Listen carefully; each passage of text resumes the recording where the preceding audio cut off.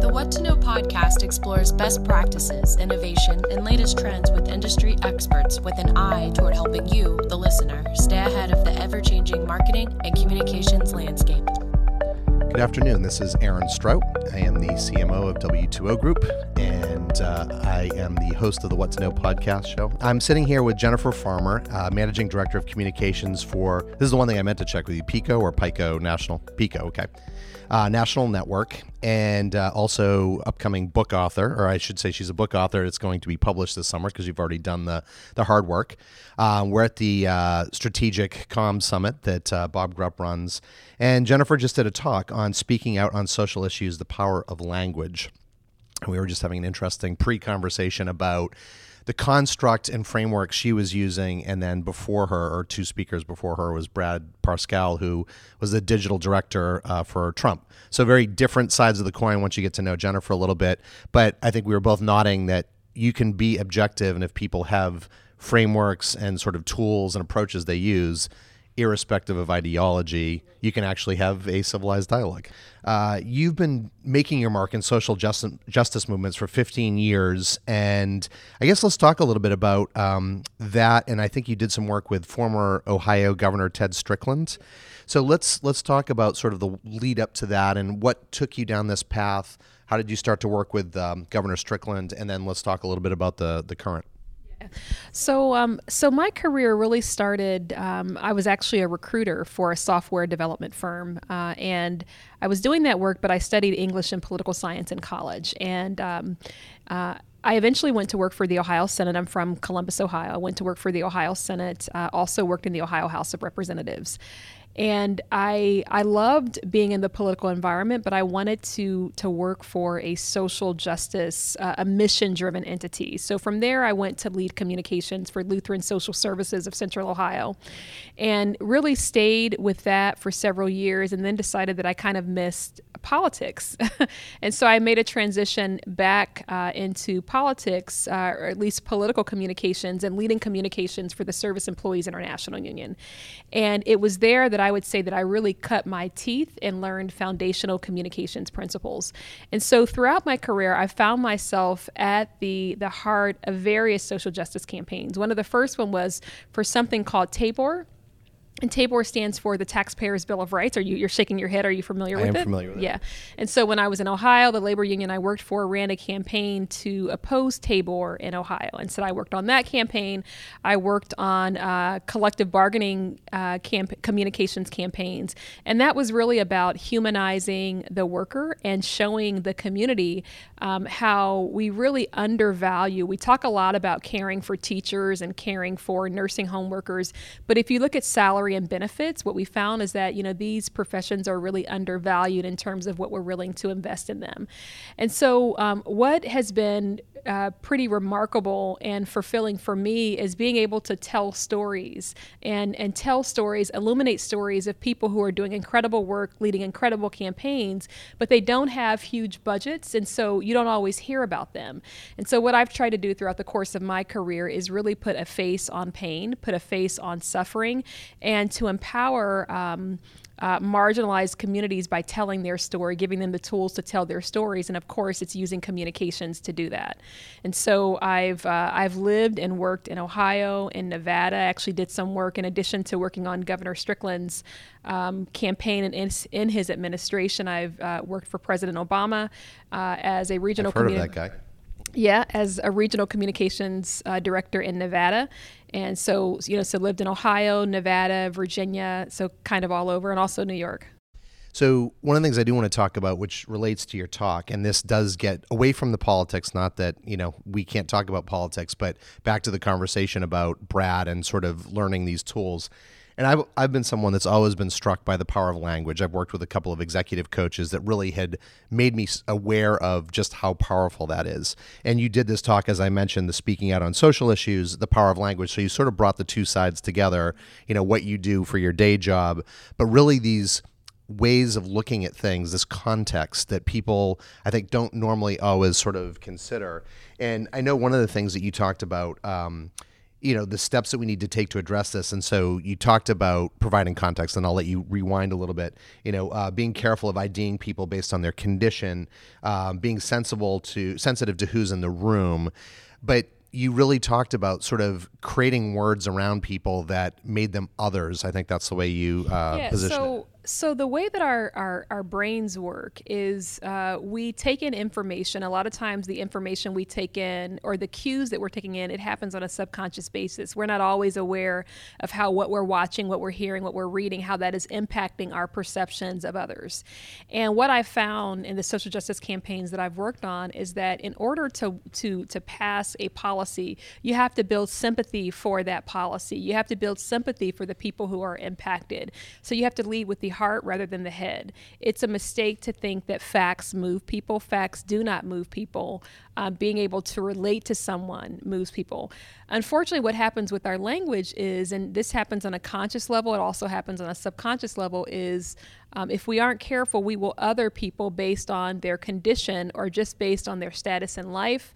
And when I say other, we use words that... You're saying that as a verb, by the way. You're othering somebody, othering you're someone, putting them in a absolutely. separate category Right. that's not relatable to you. Right. And to you, and also maybe anyone who looks like you or who has an experience similar to you. And when I say othering, this happens on a subconscious level. And sometimes, so like the word felon conjures up many, many images, and oftentimes those images are not helpful. So when you hear the word felon, you may think, okay, someone who is a habitual problem. You don't just get to felon without making serious mistakes. Someone who could be dangerous, someone who has done something really, really bad. And when you hear that, that word, if you don't know anyone who has a felony conviction, if you have not had experience with the criminal justice system, you begin to put that person in another category. And again, this happens so quick, a lot of times we're not even aware of it. Even the word thug. Thug conjures up certain images. Earlier in our presentation, I talked about Medicaid mother. I'm reading this report called 3 Key Years, and the author talks about the importance of investing in our children from birth to age 3. And he talked about women with lack of resources, and he called them Medicaid mothers. And I thought that was an interesting choice of language because it described the mothers based on their condition in life that can change. And none of us want to be described based on something that is fluid or based on something that we are, particularly not proud about.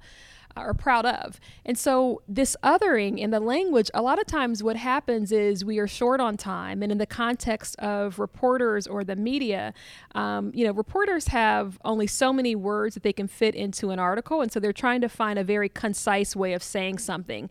And then you and I also suffer with that too, not suffer, but we experience that, trying to say things in the most word efficient way possible, trying to use as few words as possible. But then we also need to be mindful of, okay, are we labeling someone based on their condition? And in our way to shorten language and to get to the point quickly, are we othering, someone who is different from us, that kind of thing.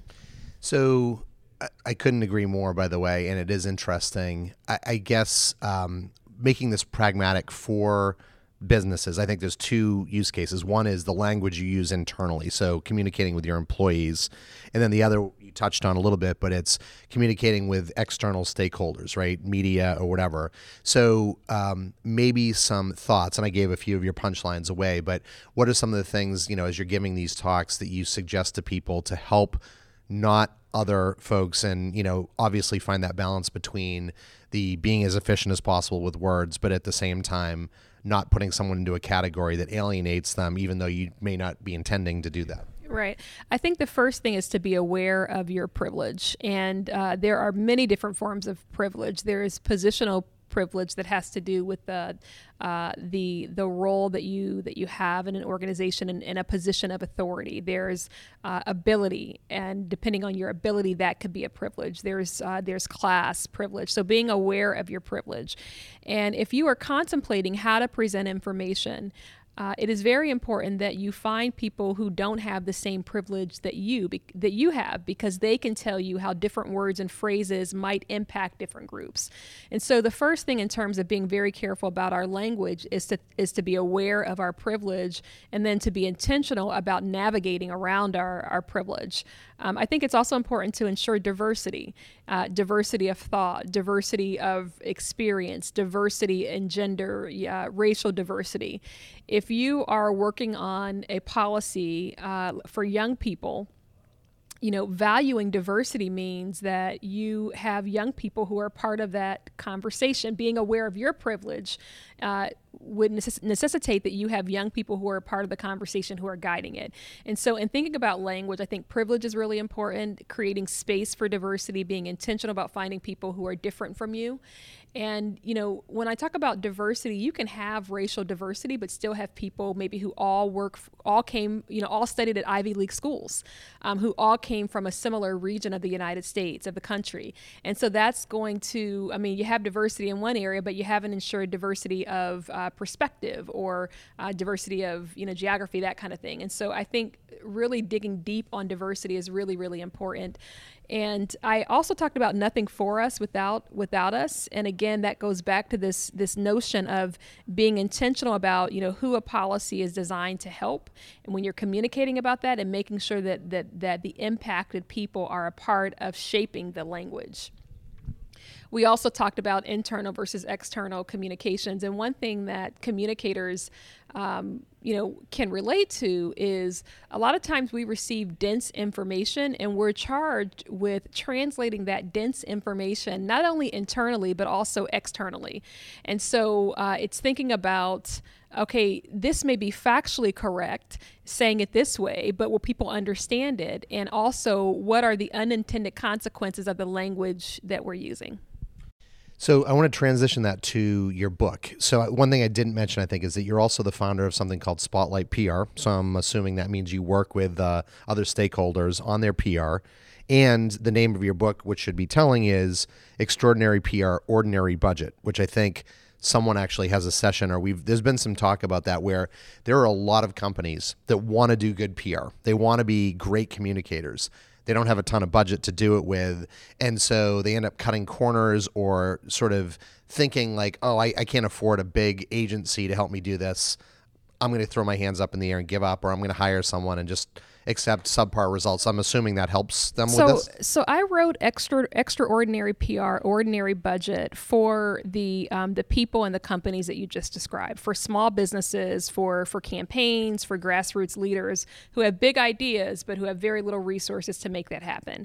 And the book offers case studies on successful PR campaigns that were ran with very little resources. It offers tips on how to generate favorable media coverage without having a big budget. And there are 4 key principles that I focus on when you don't have many resources. One is being creative in how you capture the attention of the media. It's absolutely essential for all of us, especially if you don't have a paid media budget, to be creative. I talk about being credible. Once you get the attention of the media, you don't want to embarrass yourselves. So you want to be credible. You want to, make sure that you have appropriate experts to speak with the media. I also talk about being relentless. And for a lot of our campaigns, it takes time to build favorable coverage. It doesn't happen after that first press release, after that first event. You have to be in it for the long run. And so I give examples of successful media or communications outcomes that only came by being relentless. One example that I talk about in the book was I was working with the Reverend Dr. William Barber of the North Carolina State Conference of the NAACP, and it took about a year, maybe a year and a half, for me to get him on Bill Maher's show. And so when I talk about being relentless, it's not taking no for an answer, but it's also being persistent. I believe Bill Maher's booking producer reached out to us I think it was in May of 2013. He didn't go on the show until July of 2014. And so it's just continuing to share information, continuing to plant seeds, not going away, not being a stalker, but not going away. So I talk about being relentless, and I also talk about being responsive to media requests. And so that book is a how-to manual, Extraordinary PR, Ordinary Budget. And even though, there's some companies who have paid media budgets, the book still has foundational principles that a lot of us know, but there are helpful reminders of things that we should be doing to set ourselves apart. There's a section on crisis communications, that kind of thing. And so I wrote the book as a resource. I'm going to guess that even though you targeted them at folks with smaller budgets, small business, campaigns, grassroots, there's probably a lot of goodness there where if you applied that to a bigger company, it would also work. Absolutely. And I thought of small businesses and organizations because that is where I've spent the bulk of my career, is working with these grassroots groups.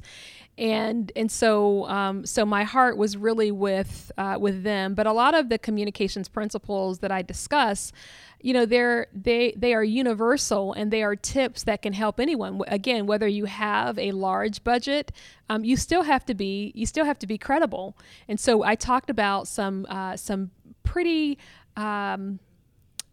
notable PR crises that have happened over the past 6 months. I talked about what happened with the seminary school in the South. I talked about the Pepsi commercial. And so this whole notion of being credible, it's a principle that applies whether you have a large budget or whether you don't. And so while the book is written with the small organization in mind, it absolutely applies to those with larger budgets. So let's shift gears, speaking of books. And I love that, and I'm looking forward to actually getting a copy of the book so I can read it and learn how to do all these things like a pro. I like to ask my guests, what books have you read recently or are reading that, as our guests, our listeners are building their libraries. So one, is there anything that you've been reading that you'd like to share? And two, I also like to ask, who's influenced you? Who's inspired you? Has there been a person so that, people love to get that perspective? Sometimes it's an uncle, sometimes it's a colleague, sometimes it's someone that's, well-known in society. Sure. And so the books that I'm going to share are also authored by people who have inspired me. I like that. A double twofer, as they call it. A twofer, absolutely. So one book that I read several years ago, and I will occasionally go back to it, is a book called Never Eat Alone by Keith Ferrazzi. Yes, I know of it. Okay. Great book. Bright orange cover. I love the book because it talks about the importance of being intentional about building genuine relationships. And in PR, I never want to be a transactional communicator where I'm only reaching out to you when I need something. I want to build deep relationships, not just with reporters and the media, but also with the campaigns that I am working with. What I found in my experience is that people will only take my advice if they trust me. And how do you trust someone if you don't take time to get to know them? So I love the book Never Eat Alone by Keith Ferrazzi, and he inspires me. I also read this book last year, but it's called Just Mercy by Brian Stevenson. And Brian Stevenson also inspires me. Brian Stevenson runs the Equal Justice Initiative in Alabama. And the Equal Justice Initiative really pays attention to a segment of our society that many people overlook or don't look at all. And it's people who are incarcerated, and more specifically, people who are on death row. And his book talks about, how America has really turned into a crime and punishment society where we say that we value second chances, but we're very selective in who deserves a second chance. And that book is a reminder to me that when I think that all is well, there's still work to be done. And it's also a reminder to me to continue pushing with talking about language, because the language that we use creates support. It creates or takes away support from policies, and policies have serious impacts on all of us. So those are two books. The third person is a woman named Jolene Molitoris, and Jolene Molitoris worked in Bill Clinton's administration both times. She ran the U.S. Railroad Administration. And also, if you've ever rode the Acela train, the high-speed train, she's responsible for that. So I worked for Jolene. She was Governor Strickland's Secretary of Transportation, and I worked for her as a lobbyist, actually. And so she's a huge inspiration to me. And my daughter is actually named after her, Maya Jolene. Wow, that's very cool. And I love those different examples really across the spectrum. And just a quick anecdote. So one of my earlier podcast guests, Chris Redlitz, he's the founder of Transmedia Capital. He runs a program called Last Mile. It's out of San Quentin, and they're teaching inmates, folks that are incarcerated. I don't know what I'm being mindful of my language now, to program, and so that when they come out, they actually have marketable skills. And I'm also good friends with, I went to Georgetown here, and we're in D.C. right now, worked at the Georgetown Law School, and a guy named Justin Brooks, who works for a program called Exonerate. It was part of the Innocence Project and sort of, analogous to that. Similar to Brian Stevenson's group. Yeah. So, we'll probably have to connect the circle, and maybe they already know each other. Moving away from a very serious and heavy but important topic to something a little lighter that I like to ask all my guests. I do like to go down you're on a desert island. You can pick one album, ideally not a greatest hits, although I let people cheat. And you can listen to that sort of forever. Doesn't mean it's your favorite album, because sometimes your favorite isn't the one that you'd like to listen to forever. Which album would that be, and why would you pick it? And I can only pick one? People have picked more than one. I encourage one, but feel free to share beyond that if you'd like.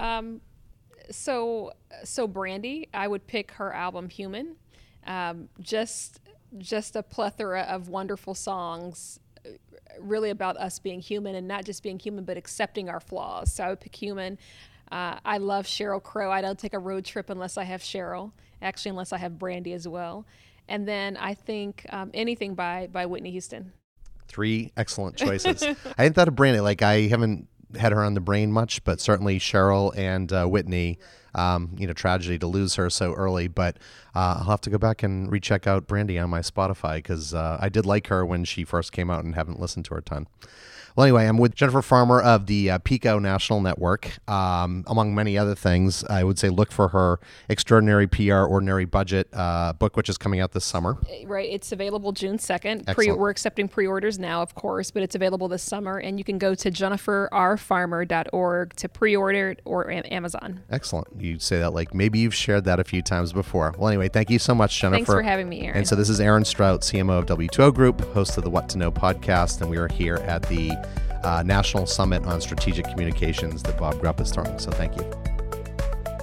Want more episodes of the What to Know podcast? We post a new episode every Thursday. Check them out on iTunes, the podcast app, and the podcast page at w2ogroup.com/what to know.